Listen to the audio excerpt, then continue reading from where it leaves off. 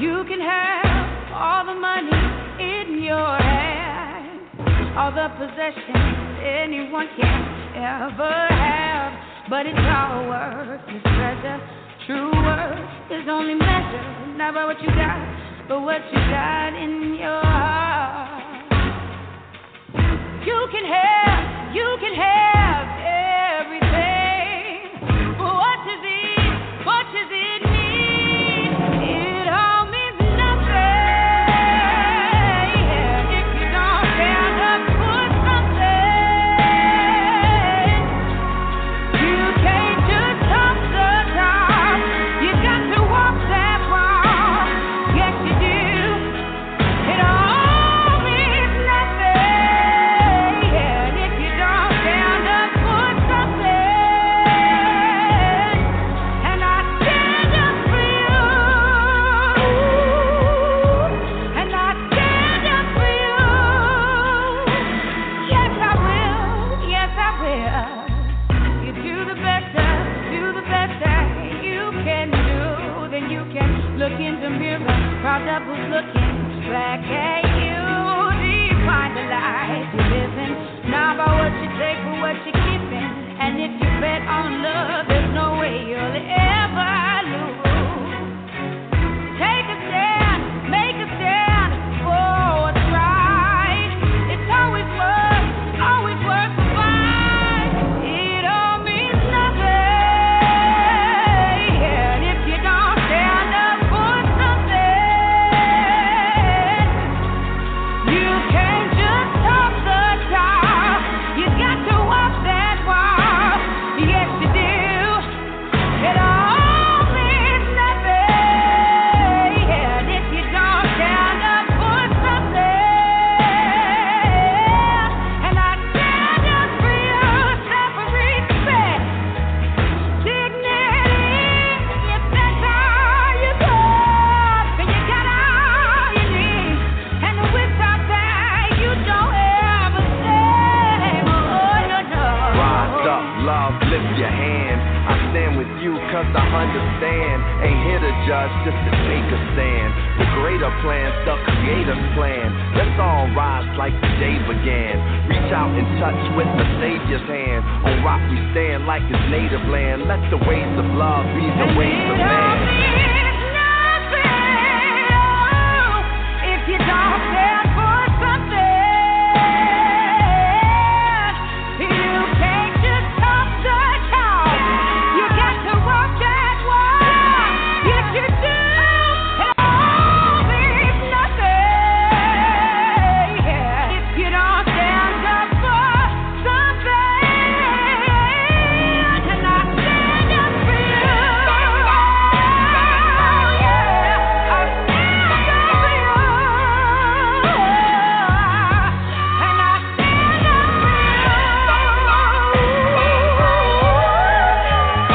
Stand up for you. Yes, I will. Yes, I will.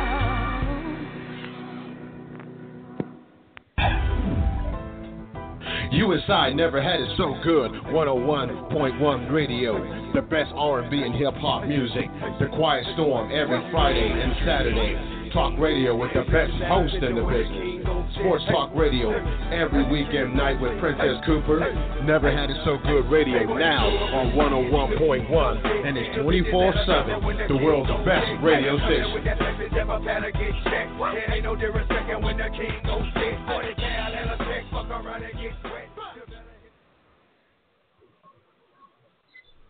In this day and time, stereotypes are the false descriptions for all of humanity. James T. DeShay is the author of 2 great poetry books that attempt to describe life from a male perspective. It has been a common belief that men are unable to put into words their deepest feelings and spend most of their time focused on the surface of what life means. Thoughts, love, and reflections, and passion, desire, and contemplation take you on a journey that has very few travelers. Mr. DeShay has opened his heart and spirit up in ways that few have ever experienced.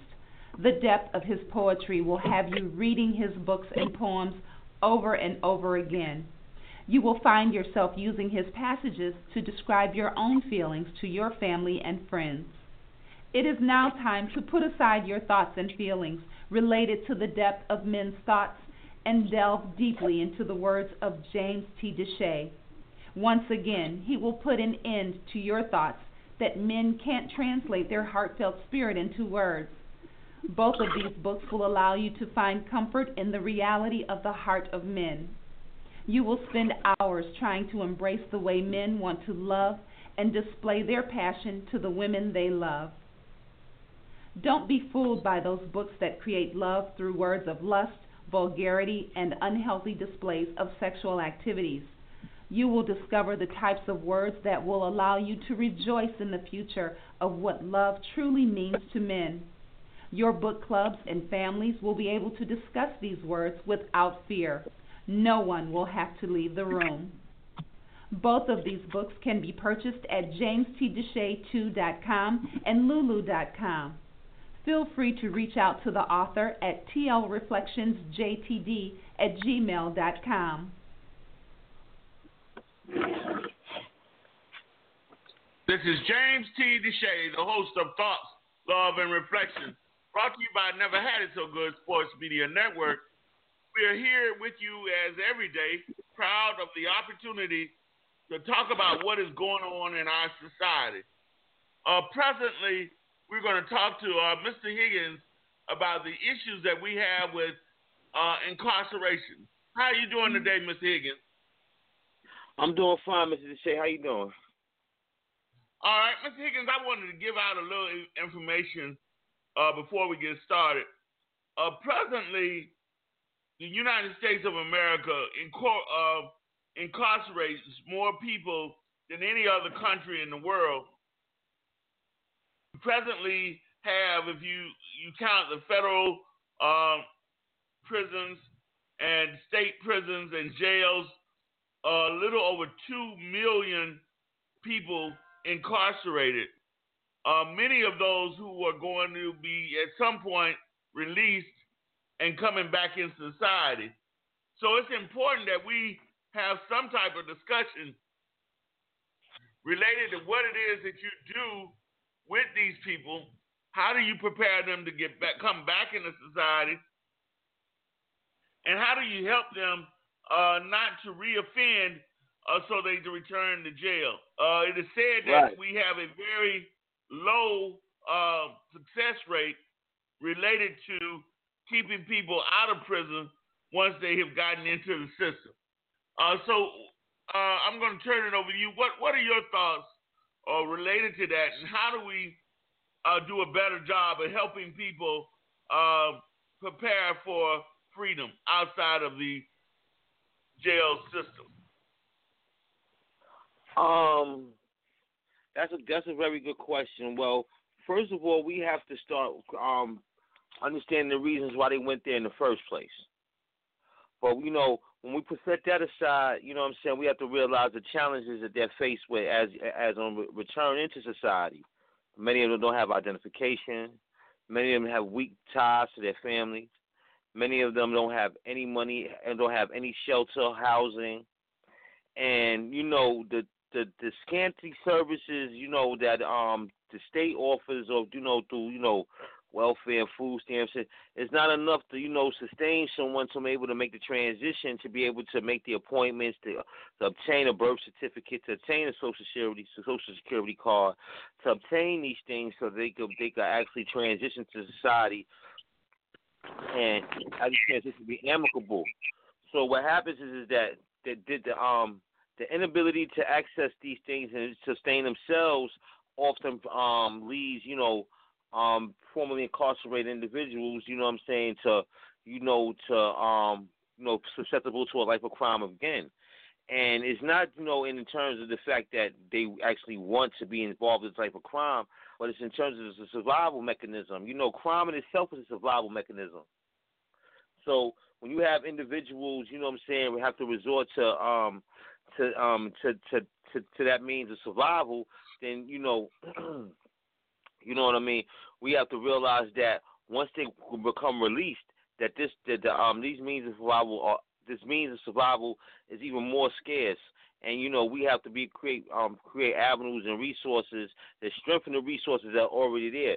There are programs and there's many things that supposed to assist inmates, formerly incarcerated individuals, as they transition into society. But many of these programs fall short on in terms about the effectively helping these men and women transition.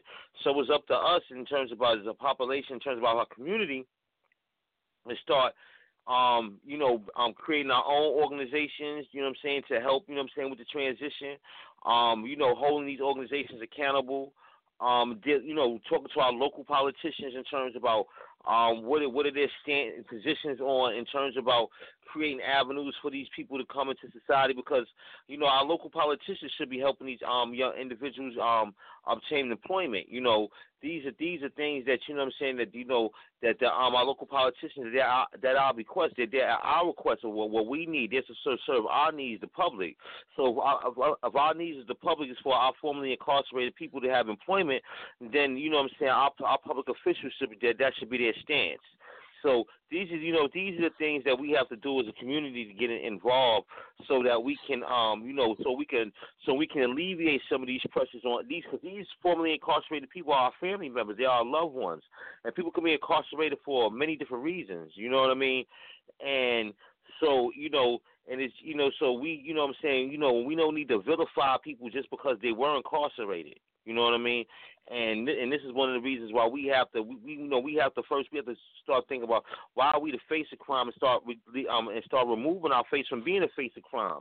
It's not only we the face of crime and actual crime, we the face of crime and interpretations of crime in terms about movies and television shows and reenactments and things of that nature. So we have to start be selective about the roles, what we allow our children to see, and what we projecting of ourselves, because it's easy to vilify us in terms of it's all right to arrest them, it's all right to incarcerate them, and they already did the crime. You don't really need much evidence on them, and this is not true. We live in the United States where you have to have jurisprudence. So these things we have to be active in our community, and so we can hold the police accountable, because the police are not supposed to have our communities under siege. See, if you notice, if you live in a community where the people are homeowners, it doesn't matter where in this country, if you live in a community where people are homeowners, the police do not ride through the communities like it's under siege. The community only comes to the community in the poor communities where the apartment dwellers are at. Where the apartments, so even there are homes, and the homes are chopped up into apartments. They come to the communities where apartment dwellers are at. They come to communities where projects are at. They come to the community because see, the homeowners are landowners, they're taxpayers, so they only come to those communities, the homeowners communities, on a call. Someone has to call them. But other than that, they ride past those communities. But they police our community. They police the urban communities. They police the communities with the low income. They police the apartment dwellers. And this is what we have to cease to let these people come into our communities and actually agitate and create situations. In terms about so they can make themselves viable. So these are the things that we have to do, and we have to understand that the people that come at home, that we need to actually be really effective and be empathetic to their needs in terms about from they come at home, if we don't want them to reoffend. And it is when you say that you incarcerate 20 million people, it says that the society needs to do somewhat of a better job trying to get these people acclimated to freedom prior to them being arrested.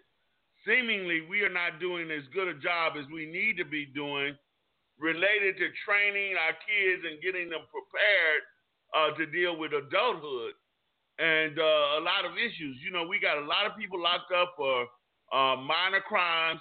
We have a lot of people locked up for violence, unable to control their emotions.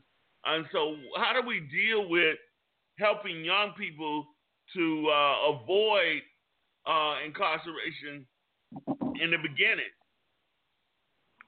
Well, if you truly want to alleviate that remedy that situation, you have to start having people accountable as they create relationships. Many of these people are incarcerated. Why? Because they come from weak family structures.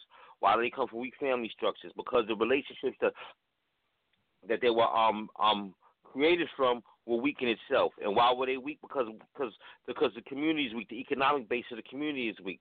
So we have to start realizing that, you know what I'm saying, in terms of if you want to go to the nucleus, you want to go to the root. You don't want to sugarcoat it, go to the root.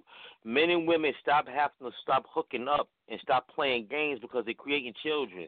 And if you're not ready to have these children, then you know what I'm saying, you shouldn't be in a position or even playing around with creating children, because now, you know what I'm saying, this is what they call the burden of society, because now, you know what I'm saying, you created a child, and now this child is not even prepared emotionally or psychologically to deal with society, and couple that with a substandard education. You know what I mean? We have to hold that also accountable. You know, why do our kids have to have scholarships for medical studies and things of that nature in terms of our high school and the high school level? When there's schools, they have specialized schools in other communities where these things are prevalent or ongoing. You know, we have hospital programs and other specialized schools. These need to be going on in our schools. We need to be training out. They're purposely maneuvering our children to the bottom by giving them the inadequate education. So by giving them inadequate education, and this is the reason for immigration, because why? The inadequate education opens up the industry for the labor market, and the labor market is being fought by immigrants. This is not a disrespect to immigrants and nobody else. This is a manipulation of the labor market. So we got to understand what our position in the labor market is. We are losing the labor market because we're not preparing our fruit. We're not preparing our children to be adequate to be even participate in the labor market. So this is what we have to do. We have to start creating our families and start realizing that you cannot play with meeting a man and a woman, because these produce children. These children are not a joke. And these children they're angry. Are you talking to them? You speaking to them? They know their products of a lack of love. They know their products of a night or a night hookup at the club. They know it. They don't even want to admit it. It hurts them, and that's why they self-sabotage themselves. You know, I work with them. I'm with them, so I understand what's going on. And so this is what we have to do as adults. You know what I'm saying? We asking them to do things that we're not doing ourselves. You know what I mean? And we're telling, you know what I'm saying? We tell them, say, well, go do this, but we're over here doing that. So they saying, why should I do that? You know what I mean? You know what I'm saying? We created a culture in our community where it's black is being street. No, black used to be being the African American was being black, and street was being street. But they've coalesced the two. Why they created the two? Why? So they could create this prison complex. You know, our children are feeding the prison complex. You know, the prison industries are being traded on the stock market. So when you trade them, you know what I'm saying, prison stocks on the stock market, you have to insure a product, and they've insured a product through this decadent lifestyle that they've introduced to our community. You know what I mean? And it's breeding more and more dysfunction. And it didn't just start, but it's climaxing at this point. And it's up to us, you know what I'm saying, to really get involved. And you know what I'm saying? And actually, and this show is a start, because, you know what I'm saying, it starts, you have to talk about it. See, in other communities, they have these things called think tanks. Think tanks where they talk about things so they can create solutions for things before the problem created. So we have to start creating think tanks in our community. And you know what I'm saying? We have to start using the church. It's not a showcase to, you know, show off your outfit and say who got the greatest choir and battle from choir to choir and things, this, that, and the other. We have to start using these churches as for what they were supposed to do, as being a focal point of edification in our community. And you know what I'm saying? They're not. Never mind, you know what I'm saying, the religion or this, that, and the other, whatever religion may be, whether it be Islam or Christianity or whatever it may be, we have to start, these places have to start being epicenters of altruism, have to be epicenters of things that, you know what I'm saying, create, you know what I'm saying, tumescent effect, swelling effect in our community, where it's that people are behaving in a manner in terms about helping each other. In our community, one of the biggest problem in the black communities is that we don't believe in ourselves. We don't support each other, and we don't believe in ourselves. We don't believe in it until someone puts a whole bunch of money behind it. You know what I mean? We won't listen to it. We won't participate in it until somebody puts a bunch of money behind it. Why? Because we are insecure, and we want success. We're seeking success. We're so insecure. We're seeking success. So why you could put a reverend who's you could make a rapper a reverend, and next thing you know, everyone wants to hear what this guy has to say, but you've never throughout his career ever heard him quote scripture. So this is the problem. You understand what I'm saying? And and it's not about me attacking any of these people. It's about seeing the simplicity in our community and how we hold someone who we don't know and so much high self-esteem, and the people that we see in our community working hard, putting in the work, rolling up their sleeves, doing what they got to do in our community, and we're not assisting them. We'll see somebody in our community go hand out food, go hand out bags, school gifts, this, that, and other, and we'll laugh at them, but why are we not standing there with them? And if they put it on Facebook, so what? They put it on Facebook. You know why? Because people need to see us doing something positive. We need to change our image. Our kids are showing so much. Our kids right now, we upset with our kids. We can only be upset with ourselves because they are showing us what we shows them. You know what I mean? So it's up to us, and then we're going to continue this complex of receiving people from in prison. Why? Because you know what I'm saying? Because why? We not doing nothing to nullify prior to. And I recognize that we have a situation that is not going to change overnight. And when we have people like the present administration in, a lot of assistance related to helping inmates who are returning to our communities has to be done locally. So how do you encourage people locally and in their churches to open their arms up to people who have victimized them? I'm going to give them an incentive. Right now, regardless of the administration in Washington and in local governments, there's millions of dollars for reentry programs. Millions of dollars. See, someone has already seen 15, 20 years ago that these inmates that they are called mass incarcerated a long time ago were going to be released. And they were going to need cell phones. They were going to need debit cards. They were going to need housing. They were going to need everything to transition into the 21st century. So what they did, what the federal government did, they allocated funds for these programs. So the thing about it is that these churches, you know what I'm saying, who already have a board of directors, who already have a 501c3, you know what I'm saying, they could create programs where they could transition these people into being productive citizens, because the church can't be upset with the children when the church failed the children in the first place. You understand what I'm saying? For the simple fact that this is an institution inside the community. If this institution inside the community didn't actively reach out and create a conduit for these children to have a better way, then they cannot say anything about why these children went in the wayward way. Because what happens is that's the point of the church. That's the point of it. You know what I'm saying? If you look at the history of the black church was more than just have a sermon on Sunday, sing, and then go home and go eat a chicken sandwich and go home. You know what I mean? It was all about being active in the community, making sure the networking, making sure that this person got, work with this person, with this business, work with this business, keeping the businesses thriving, and it's no longer doing it. Now it's just places for people to be pompous and sophisticated and try to outdo each other in terms about status. But no, we need to roll our sleeves up. We need to do what created that civil rights movement. Tomorrow's Martin Luther King's birthday. What created that civil rights movement? It was the churches. It was them being active. And you know what I'm saying? And everybody wasn't passive. You had this group called the Deacons for Defense. They wasn't passive. You know what I mean?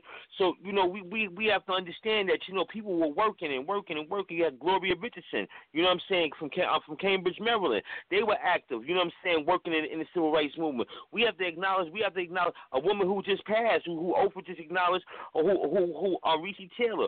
She was the pinnacle reason for the civil rights movement, because Rosa Parks came and helped her when she was raped by 6 white men in the state of Alabama, wouldn't prosecute them. So Rosa Parks went to her aid to try to get her justice, and when Rosa Parks sat on that bus, that's when everybody ran to Rosa Parks, because they recognized her for helping this woman, Reese Taylor.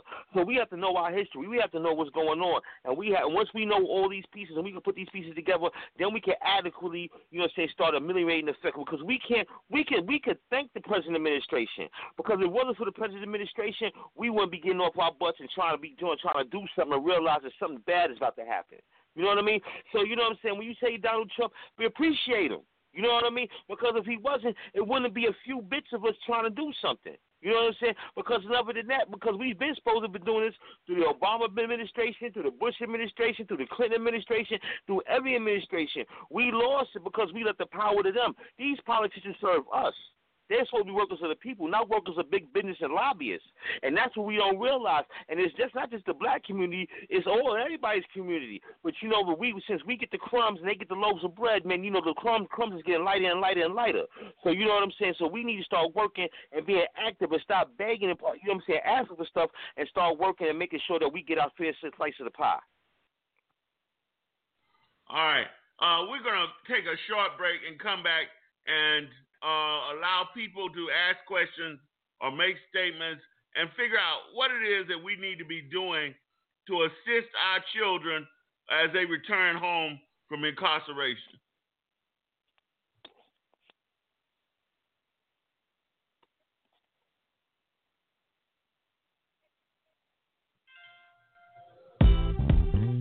You know I love music. And every time I hear something hot, it makes me want to move. It makes me want to have fun. But it's something about this joint right here. This joint right here, it makes me want to, let it go. Can't let this thing called love get away from you. Feel free right now, go do what you want to do. Can't let nobody take it away from you, from me, and we. No time for moping around. Are you kidding? And no time for negative vibes, 'cause I'm winning. It's been a long week, I put in my hardest. Gonna live my life, feel so good to get it right. So I like what I see when I'm looking at you, when I'm walking past the mirror. Don't stress through the night at a time in my life, ain't worry about if you feel it. Got my head on straight, I got my vibe right, I ain't gonna let you kill it. See, I won't change my life, just bye, bye, bye, bye, bye, ooh, bye, bye, bye, bye, bye, ooh, just bye, bye, bye, bye, bye, ooh. See, I won't change my life, just bye. Feels so good when you're doing all the things that you wanna do. Get the best out of life, treat yourself to something new. Keep your head up high in yourself, believe in you, believe me.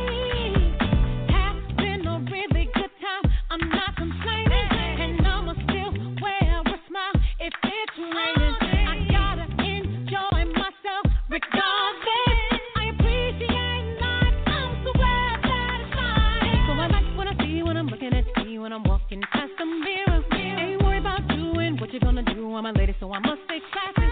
Gotta keep it high, keep it together if I want to get better. See, I won't change my life, just bye, bye, bye, bye, bye, ooh, bye, bye, bye, bye, bye, bye, bye, bye, bye. I won't change my life, I ain't gonna let nothing get in my way.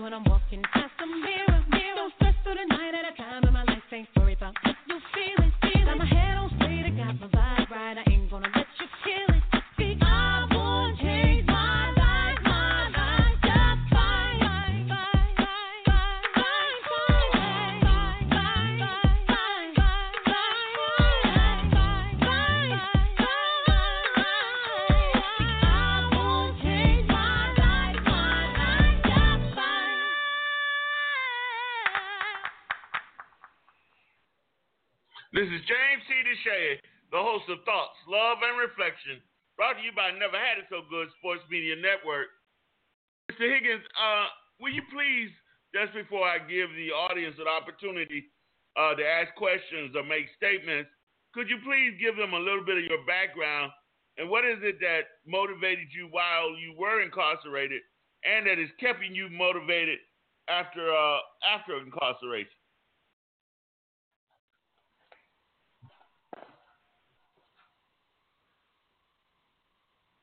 Are you there, Mr. Higgins?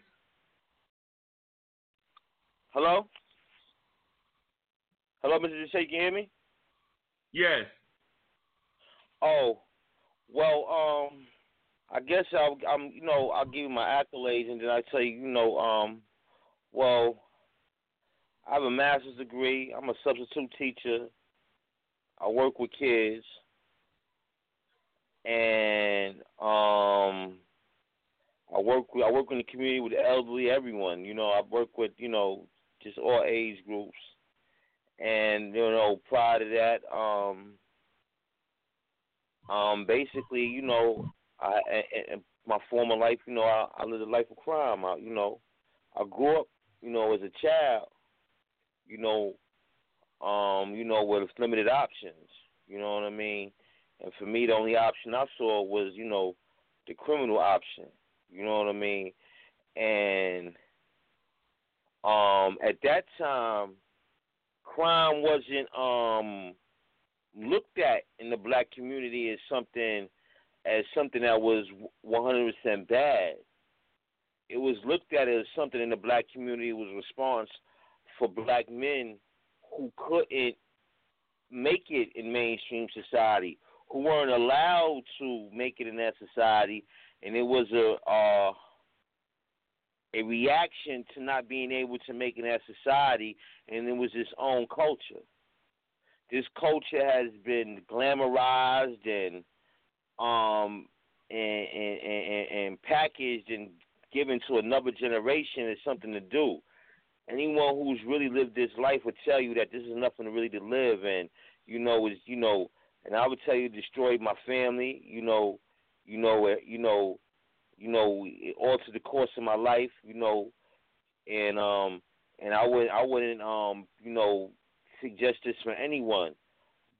But it's at the same token, it's unfortunate because when someone would say, well, how did you become a criminal when your father's a teacher and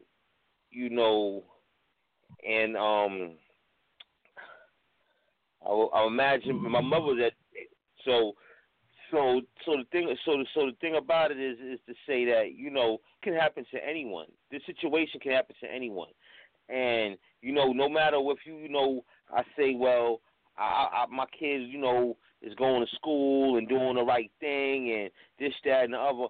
Anytime a child needs money, anytime a child needs a feeling of success, or feeling of position, or feeling of belonging, he will gravitate towards it if he's not getting that in some form or fashion in his current surroundings, in his family life. So I'm just a byproduct of society. I was raised in the institutional system as a child. From 7 years old, so I wasn't reared at home. I didn't disappoint my mother. I didn't, break her heart and go into the streets. And this is another thing we have to look at, the group home children. We have a lot of kids going to group, because I was a group home child, and we got a lot of kids going through group homes who don't have any attachment, who are disenfranchised from childhood. You know what I'm saying? Who given medications, who put in specialized schools. And things of that nature, because I went through that. I went to different schools and this, that, and the other. Why? Because I was in special education. Now I went through all of that to be able to come now and to be now to be able to teach. The crime is well, why wasn't those attributes being harnessed and being nurtured when I was a youth? Why? Because it was a lapse. It was a gap. You know what I'm saying? And it was a gap between the elders. Somewhere in the elders, you know what I'm saying, they didn't invest in our children. And that's why I'm on a mission to make sure that we invest in our children so this gap gets closed, because we don't need another lost generation.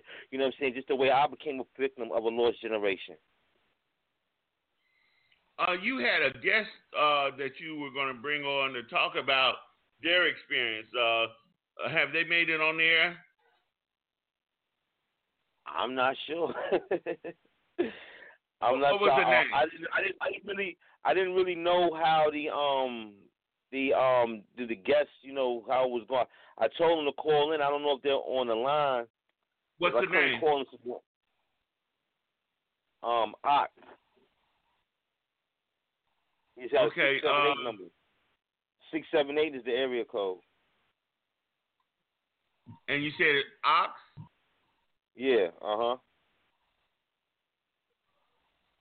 Okay, I don't have another 678. Cheryl, what are your thoughts in regard to whether or not we are, as a society, are paying enough attention to the fact that we're putting all these people in jail, and at some point they're going to be getting out? Good evening, everyone, and how's everyone doing? Good evening, Mr. Higgins. We have to be prepared because if inmates, once they're released, if there's no form of rehabilitating them once they get out, some kind of program that they can go into to help them to do the transition back into society, then they're going to wind up doing the same thing that they did to get them back in. And that's what a majority of them. Some of them will have learned their lesson, and many of them may not have learned. But I do believe that it is important that we do something, and actually while they're incarcerated, it's probably a good time to have the program because as we notice on the outside, more and more programs is cut off. I heard Mr. Higgins mention about some funding available that I'm pretty sure a lot of people are not even aware of. So I think that, one of the things that he's doing, spreading the word is excellent. And another thing, we talk about all the time is that raising our child in the way that they should go. And not saying that they won't part from it, but we always know that they have a way of turning back to what they do know and what they did learn. And sometimes it's just by a learning experience do they find themselves in prison. But I do believe that it is necessary that there are some programs set in place to help the individuals that's getting out and transitioning back into society. Dee, we know that you've dealt with a lot of issues that had you to step back and to get in a controlled environment. Why is it that we seem to be willing to commit more time and effort to people restoring their lives by creating these drug rehabilitation centers, but don't have an incarceration and rehabilitation process? Well, good evening, everybody, and thank you, Mr. Higgins, for coming on the show, sharing your experiences and strengths that you have obtained through those experiences, and the hope that you have for our future generation. I like to call the future generations, our future generation, the black millennials. Mm-hmm.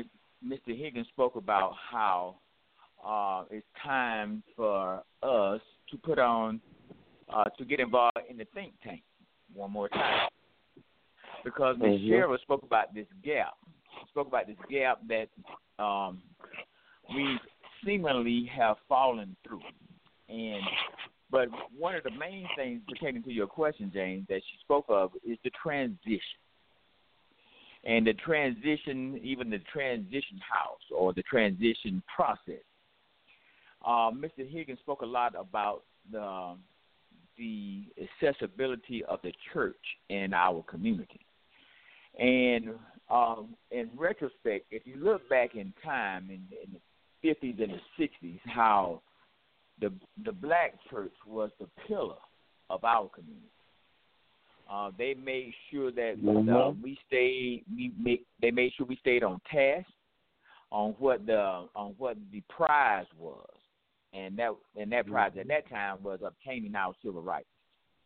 They knew the importance of us being able to obtain an education, so that we can be in position in the way of doctors, lawyers, teachers, and things of that sort, and they would in the accessibility to help others to come up the ladder.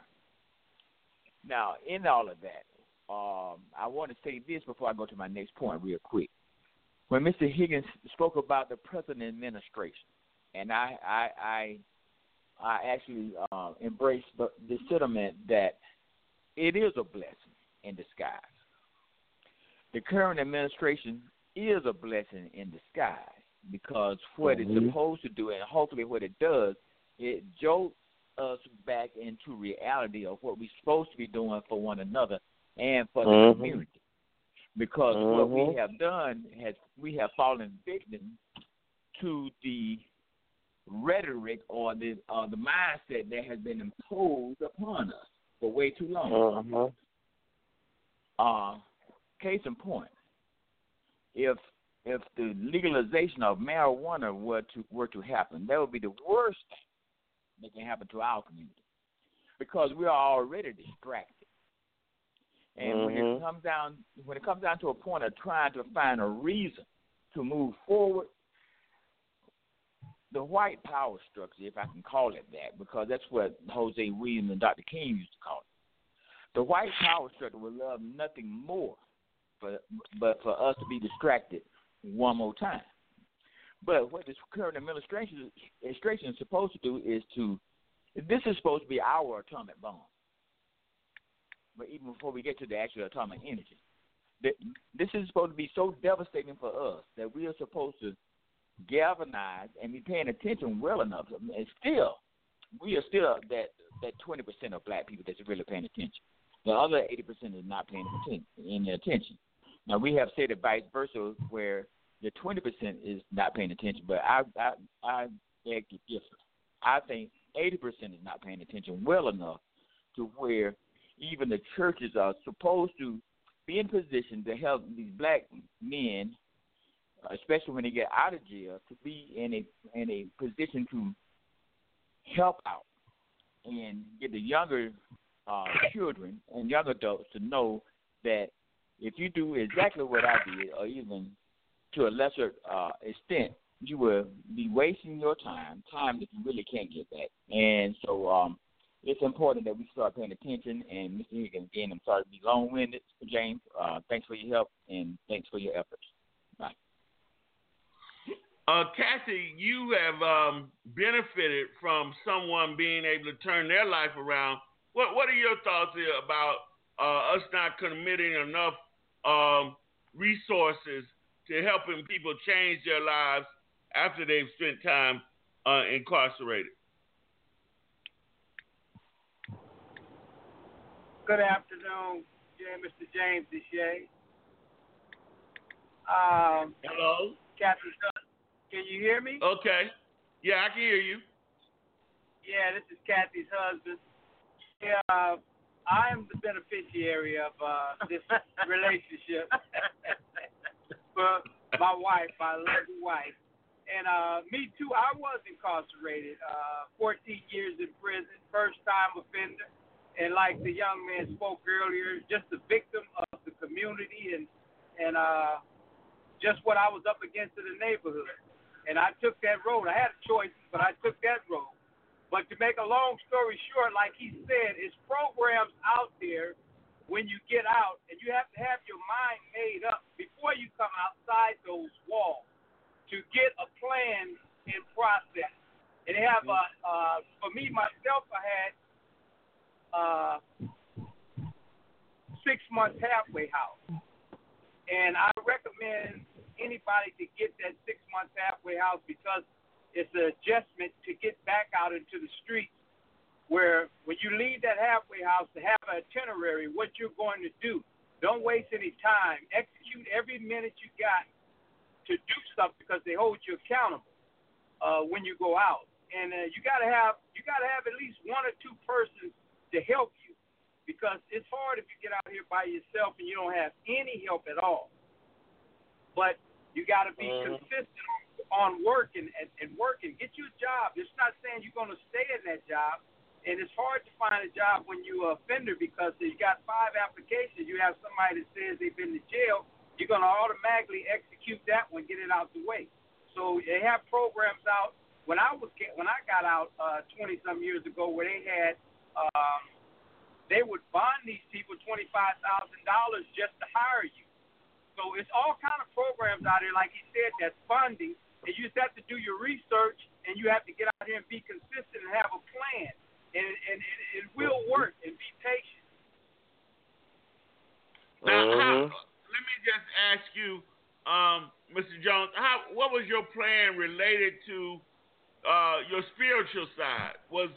How did that play when you originally came out? Because I tell a lot of my inmates that they need to find a church and become a part of a church home. Was that told to you, or how did that happen for you? Well, as the young lady spoke earlier about, teach your kids at a young age and they won't depart.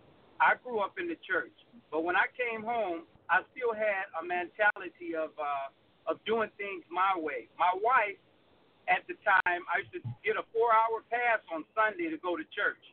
And my wife would tell me, come on, go to church. I say, all I need is the pass from you. Give me the pass to show that I went to church.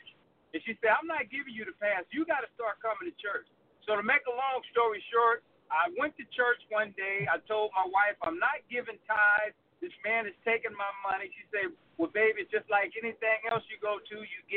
You got to pay for air conditioning, clean bathrooms. You got to pay for a clean place, parking, all this stuff. That aspect.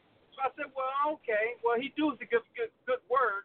So I got convicted. I got baptized, because the word was so good. The Holy Spirit hit me. And after that, we went to another church, and I just been walking with the Lord ever since. I mean, he has blessed me time and time again. I've had several businesses. I've been successful in everything that I put my mind to with the blessing of the Lord because I've been doing it his way. And me and my wife started attending the church, just minding our business, attending a church, a powerful church. I'm talking about a church that's active, that's actual active. This is a grown folks church. We have men and children. So I'm going to tell you, this is a growing church. We have active children and active men. I mean, you come in this church, men run this church. And these people came and called me and my wife into the church to just show you how the Holy Spirit working, and they called us in there and asked me to become a deacon for the church. But to make a long story short, just because walking with the Lord and being obedient, I mean, that's the foundation that you're going to need to do anything successful. You have to have a relationship with Christ. Amen. All right, Mr. Higgins, I'm going to ask you to talk about what he said about halfway houses. Is that a big part of our existence right now? Do everyone have access to a halfway house? It's my understanding once they do a certain part of their time, they're just given a ticket to go home. Well, I got someone that on the line that can answer that better than myself. My brother, who just finished doing 13 years, he just left the halfway house. So if you let him chime in on that, he'll be able to give the actual intricate details. But yes. Terrence, are you there? Yes, I am. Okay, what is your understanding of a halfway house and people's access to a halfway house?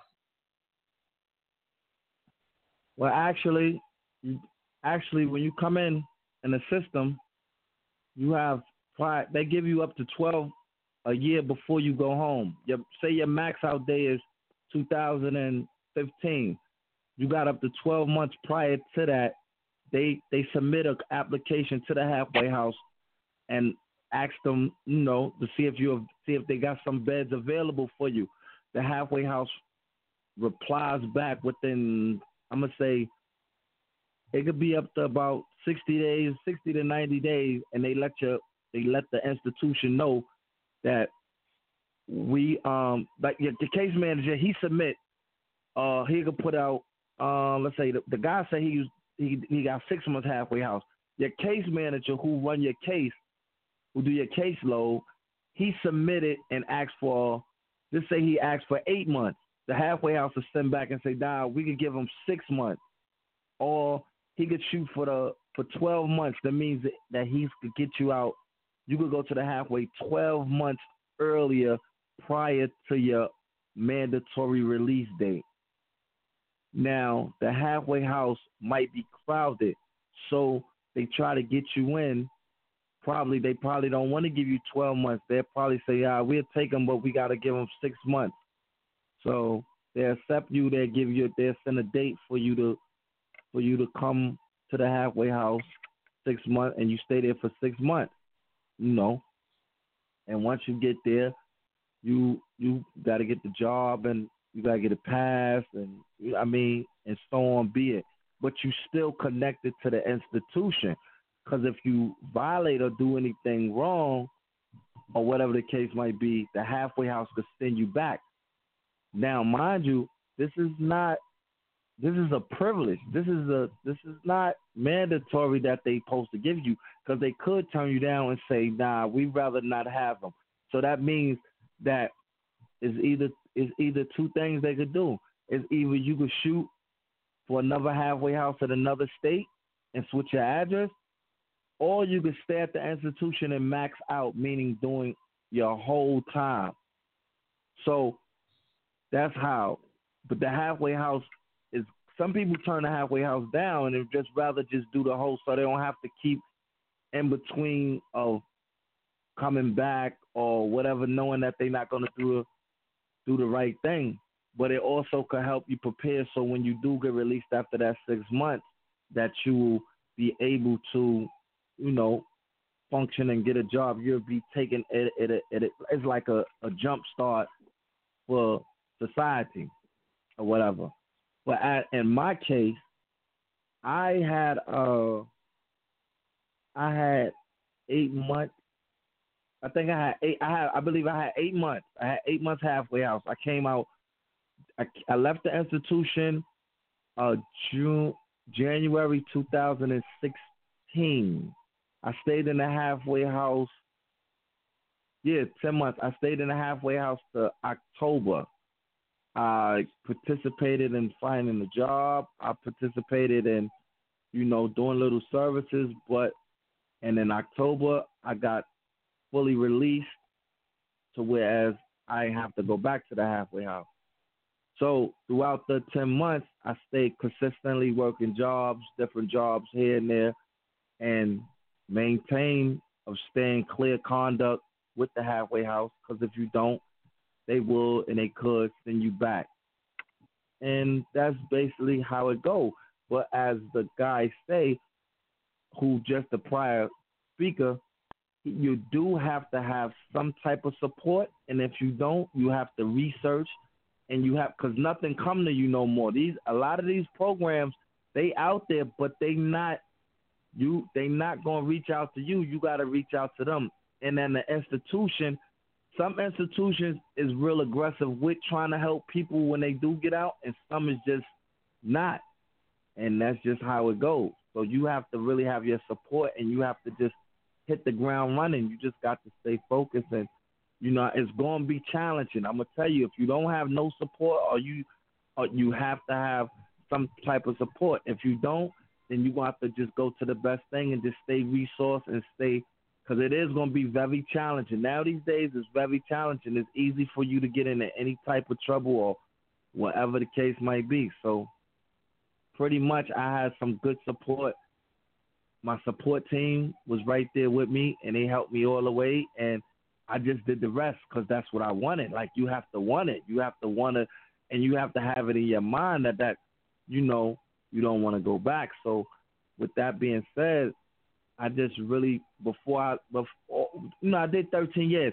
So out of the 13 years, I stay active of being in programs. I stay active of reading. I stay active of doing researches on how to do things. I always believed that just because I was a convicted felon that I can't get no job. I never believed in that. I always believed in I could do it. I could make it happen.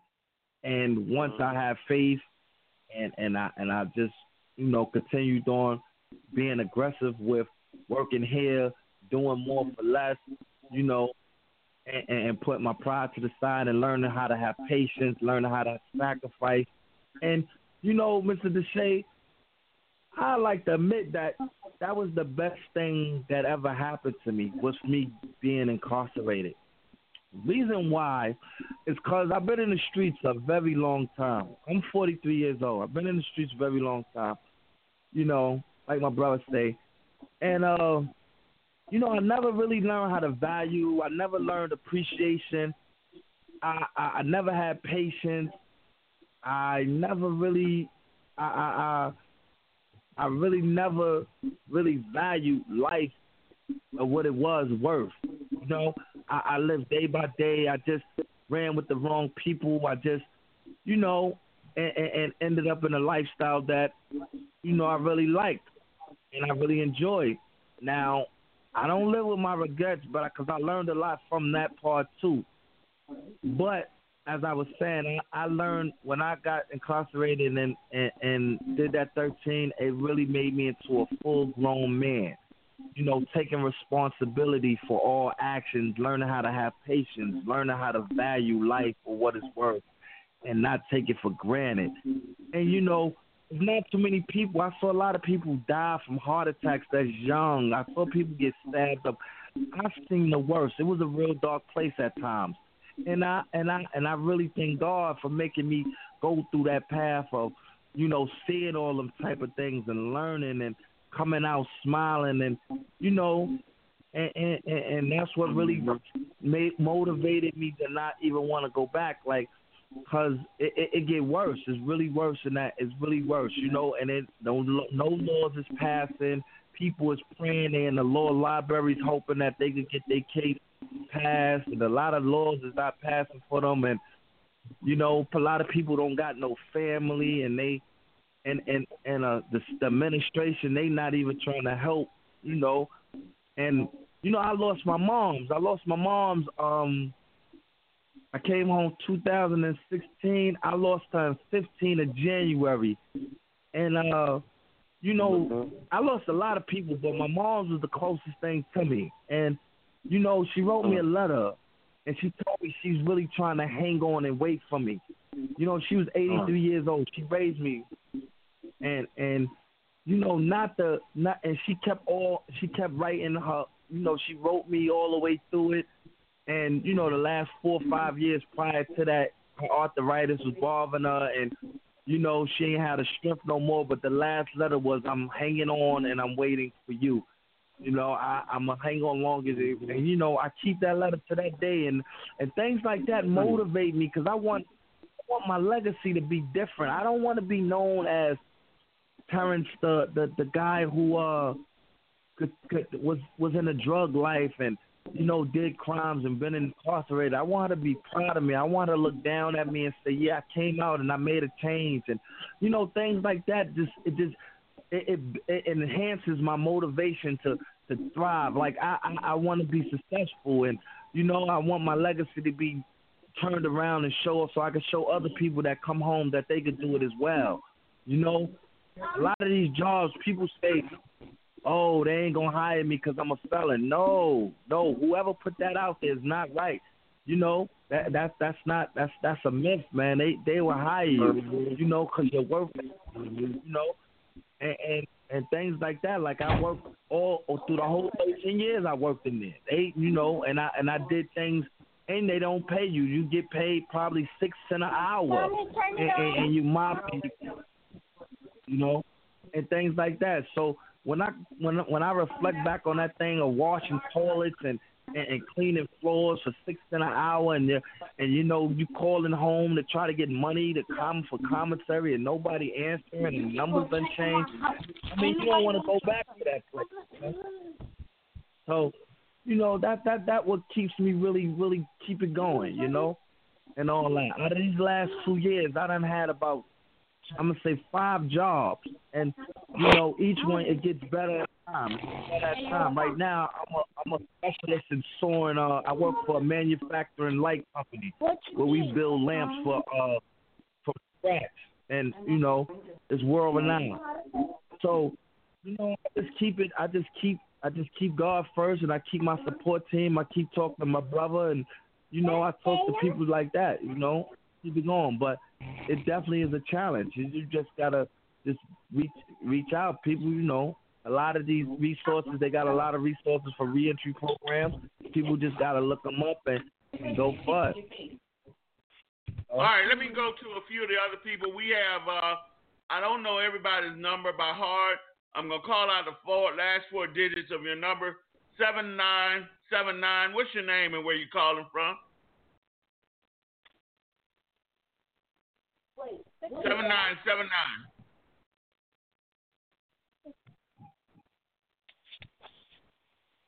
Would you like to make a statement or ask a question? All right, Audrey. Hello? Audrey. What are your thoughts about some of the things that you've heard, and what kind of obligation does society have to helping these 2,000 people that we have incarcerated? 2,000. I mean 2 million. I said 2,000. I mean 2 million. Yes. Superior Sunday to everyone. And first, thank you to everyone who has shared, and to our brothers who have been incarcerated and who are now released and are sharing their story and their experiences with us. I want to say thank you for allowing your experiences to improve and help someone else along the way. That's what life is all about. So thank you. James, this topic is one of the things that Brother said at the beginning of the show had to do with the importance of us as a family talking and getting to know each other and setting the right role models in place and learning our history. I mean, so many valuable things have been said, because without that, when our brothers and our sisters are incarcerated, that impacts the family. And it touched my heart that the mother's love for her son is in reality what kept the son moving, and now the son is again touching lives. And I say that to say that we are touching each other's lives every day, every moment. And Brother Jones, I want to just say thank you again for sharing, and your wife is just beautiful, but I thank you for keeping it real as it relates to a lot of times people going to church. If you can get a pass, say somebody can sign off for you. I mean, that's real. So thank you so much for sharing, and I just know that the Lord will continue to use you. But James, my main concern is from the preventive measure. And we prevent, again, by making sure that we communicate regular. We learn from our brothers and sisters, and we make sure that we teach. And it's more than one way to teach. We have to have community organizations. We have to start right with our family. And, if we just take one person and mentor and make a positive difference in their lives, because especially our young men, I think someone said earlier the importance of the right role model. Our young men, not only to teach men how to be men, But, we as women, we want real men. We want men that know how to treat us. We want men that want to work together and achieve something. But that have to be taught. I can go on, but I think my comment, James, have to do with being preventive, communicating, and taking responsibility of us learning our history. All right. I'm going again. I got some numbers down that I'm not familiar with, and I'm just going to call out the last 4 digits of your number. Well, that person just disappeared. Let me go back to Brother Jones. Let me ask you. We had Terrence. Was your experience similar to Terrence's? You're on the West Coast, and Terrence is on the East Coast. So it'll be interesting to know whether or not the systems work about the same. Good afternoon, James. He got out of the car. He's in another car, and he's not connected to the line. But from what the brother Terrence was saying, it's the exact same thing. As far as them being inside of the shoot. The halfway house. The halfway house and the visits, going to visit and the letters and how they had to have an agenda or a job in order to get out, to have time out. But basically it was the exact same things as Brother Terrence said, yes. Okay. Mr. Higgins, what more you said that we shouldn't count on the federal government or our local state government, that more needs to be done in the community to help them transition. How do we, again, encourage them even beyond? I mean, why shouldn't all the churches that we have, why shouldn't they be willing to accept 2 or 3 or 4 or 5 inmates as an opportunity to help groom people away from that kind of environment? Well, they should. They should be helping them before they even get involved with that environment. Unfortunately, we relegated those responsibilities to the state, to the welfare systems, or to the programs, or to this. And these are things that we need to actively be involved with ourselves in terms of our curtailing, so that we could, create this edifice for ourselves. Another thing about programs is that although they might be, their mission statements and vision statements might, be altruistic in this statement, but how they run and conduct it are 2 different things. And in a capitalist society, money is the root of, the defining root of the motivator of everything. So much of the services are shoddy. Why? Because, people, want to, cut their budgets and things of that, nature. So we have to understand that, that we just can't look at these programs and say, oh, that's the solution. Those programs are going to work as actively better as we work, as we hold them responsible and accountable. We have to hold ourselves to accountability. We have to start, holding our communities, holding our schools, holding our teachers. We have to start, this is aggregate. We have so many different things that we have to get involved with to start creating an edifice that will make our community, that will ameliorate the problems that we see in our community. So that it starts there,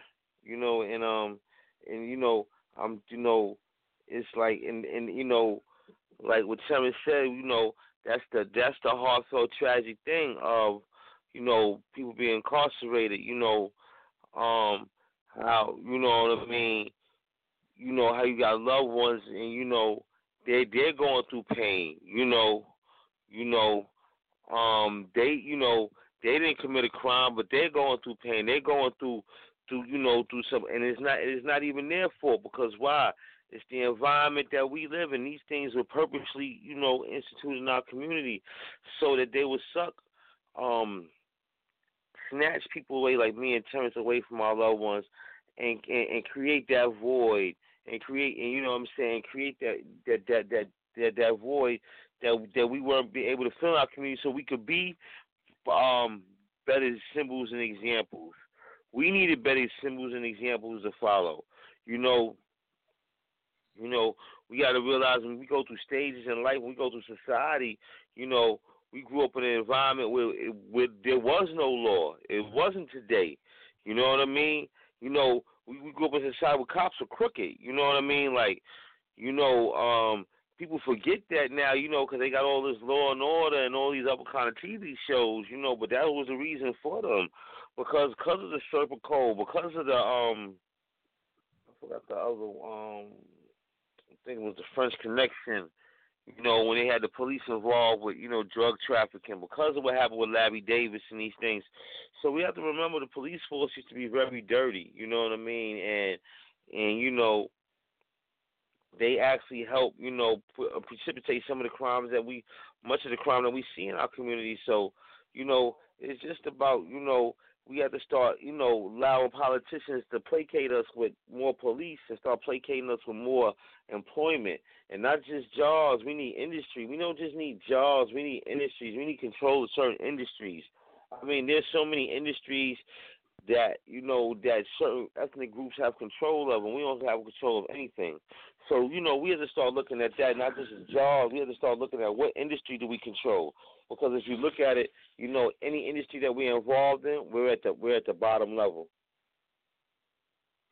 All right, let's take another break, and we're going to give everybody an opportunity to say their final word.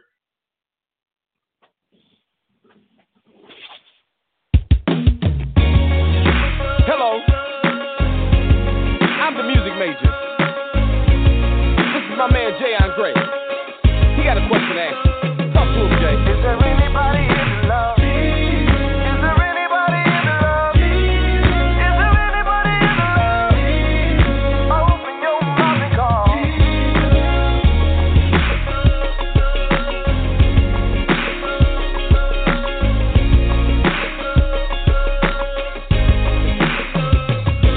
Is there anybody here to love me?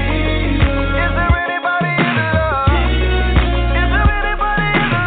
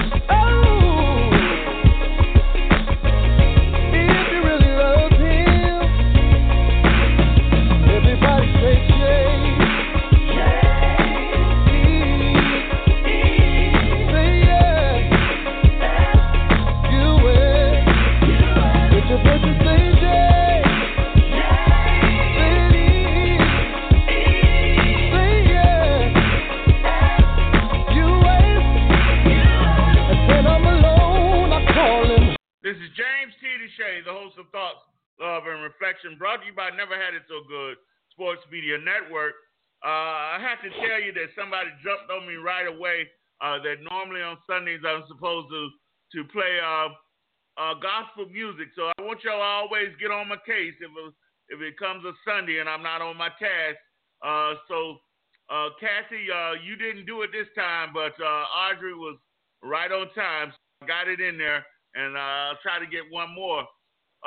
We're going to go to Terrence. I want to ask you what your final thoughts are for this evening. My final thoughts, Mr. DeShay, is you got to always own up to your responsibilities. Now, with that being said, you know you did do the crime, right? And you do come out, and a lot of these reentry programs, you know, you just gotta want it. You just gotta want it. You gotta want to get on the ground. You gotta just go get it. You gotta have to do the resources yourself and all that. Because when you did the crime, the judge, when he sentenced you, it's for you to pay your debt to society. Once you pay your debt to society, you go and you suspect that people supposed to automatic help you out, but you have to also want it as well, and you got to believe, and you just got to have faith, and it's going to be challenging, and you just got to stay strong and believe. That's my final thoughts on it. Okay. You know, some people feel like I want to encourage you, Terrence, to join us sometime during the week if you can, because your voice is one that we want to hear on a lot of different topics. So I just invite you to stay engaged when you can. It's no problem, Mr. DeShay. I will also. All right, Audrey, what are your final thoughts for this evening? I just want to say again, the experiences and the encouragement that we've heard tonight about the different programs, what it takes, and recommendations on how to accomplish your goals after being incarcerated. It's an indication that you may be in a place where you're not the happiest set, or you didn't really want to be, but your life is not over. And again, we have to help and strengthen each other along the way. And if indeed we can prevent it, that's the best. But if not, we are here to support, encourage, and help each other. So, again, let's keep the communication going. Let's talk about our history and making sure we as a family are owning up to what our roles and responsibilities are. All right. Share your final thought for this evening? I'd like to thank Mr. Higgins for educating us in the other two gentlemen, for educating us on things that we were not aware of anything that we weren't. That now it helps us to be able, where we can be more active in certain areas, to let us be active in those areas. But as we always say, it starts in the home. And if anything happens, let us continue to be great supporters to one another to help, our brothers and sisters to go through whatever it is, especially if they're determined to do better once they are on the other side. So again, as I always say, whatever we do, we can always do more. All right.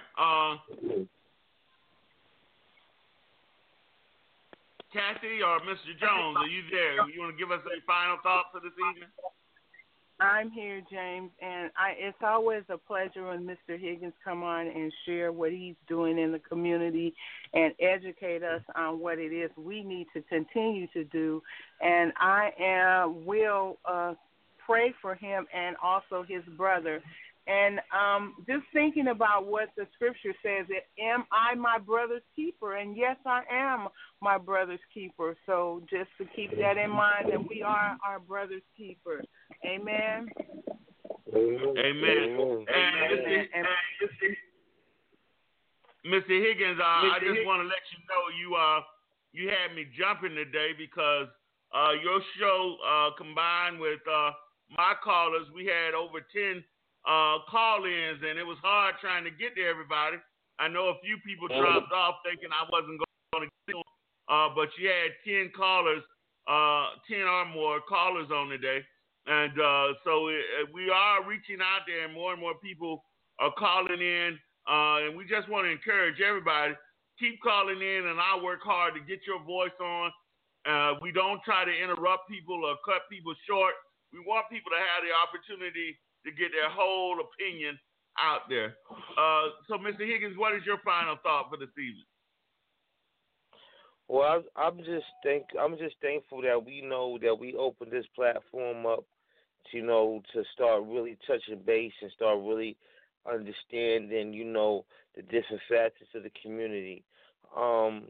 Like people like my brother and myself, although we were, encapsulated in the life of crime, we were never bad people. You know what I mean? We were never, even the people that, we were never lazy people. We were never lackluster people. We were just people that dealt, that only saw opportunity one way from where we grew up at. So, and we got to understand that many of the people that we see in the community that do involve themselves in crime are not people who don't have any motivation. They just have their energy directed in the wrong direction. So we have to, start, giving these young people before they put their energies in these nefarious behaviors, and start catching them prior to, because that's where they're at their most energy, and they're confused, and and they're looking for a sense of stability. So I'm just thankful for you, Mr. DeShay, that we have this platform, and we need to continue to talk on this subject and subjects like these, so that we can start creating a conduit of amelioration, so we can start alleviating this. We could have the James the J show, have been the conduit to start alleviating, recidivism and and people going incarcerated in the first place. So I'm just thankful for you, Mr. DeShay, that we have this opportunity. Well, I am so looking forward to our continued partnership with you calling in and being a guest host every other Sunday. And we want to merge and grow from that and go to the point where we got some young people. We talked about having a young people show so young people can come on and tell us what's going on with them, and they can better describe what the problem is, so that we can figure out how to make a solution or how to get a solution. Again, I just want to thank all of those of you who called in to the show.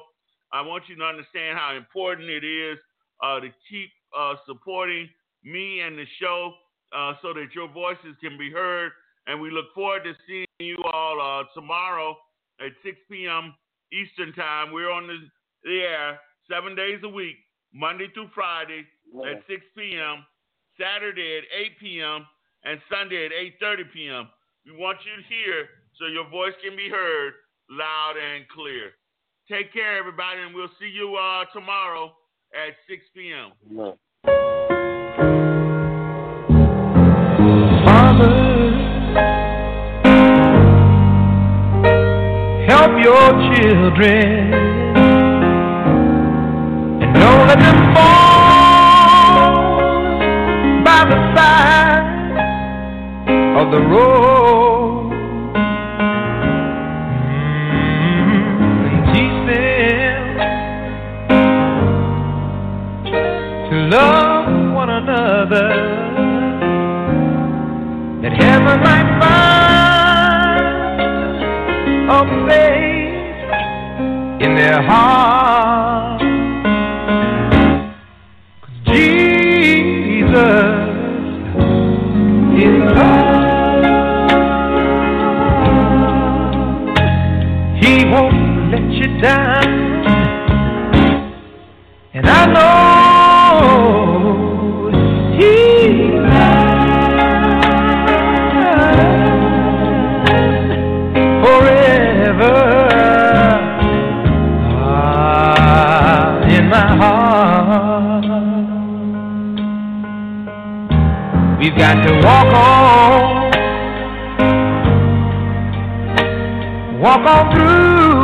temptation, 'cause His love and His wisdom will be our helping hand. I know the truth, and His word will be our salvation. Lift up our hearts to be thankful and glad that Jesus is love.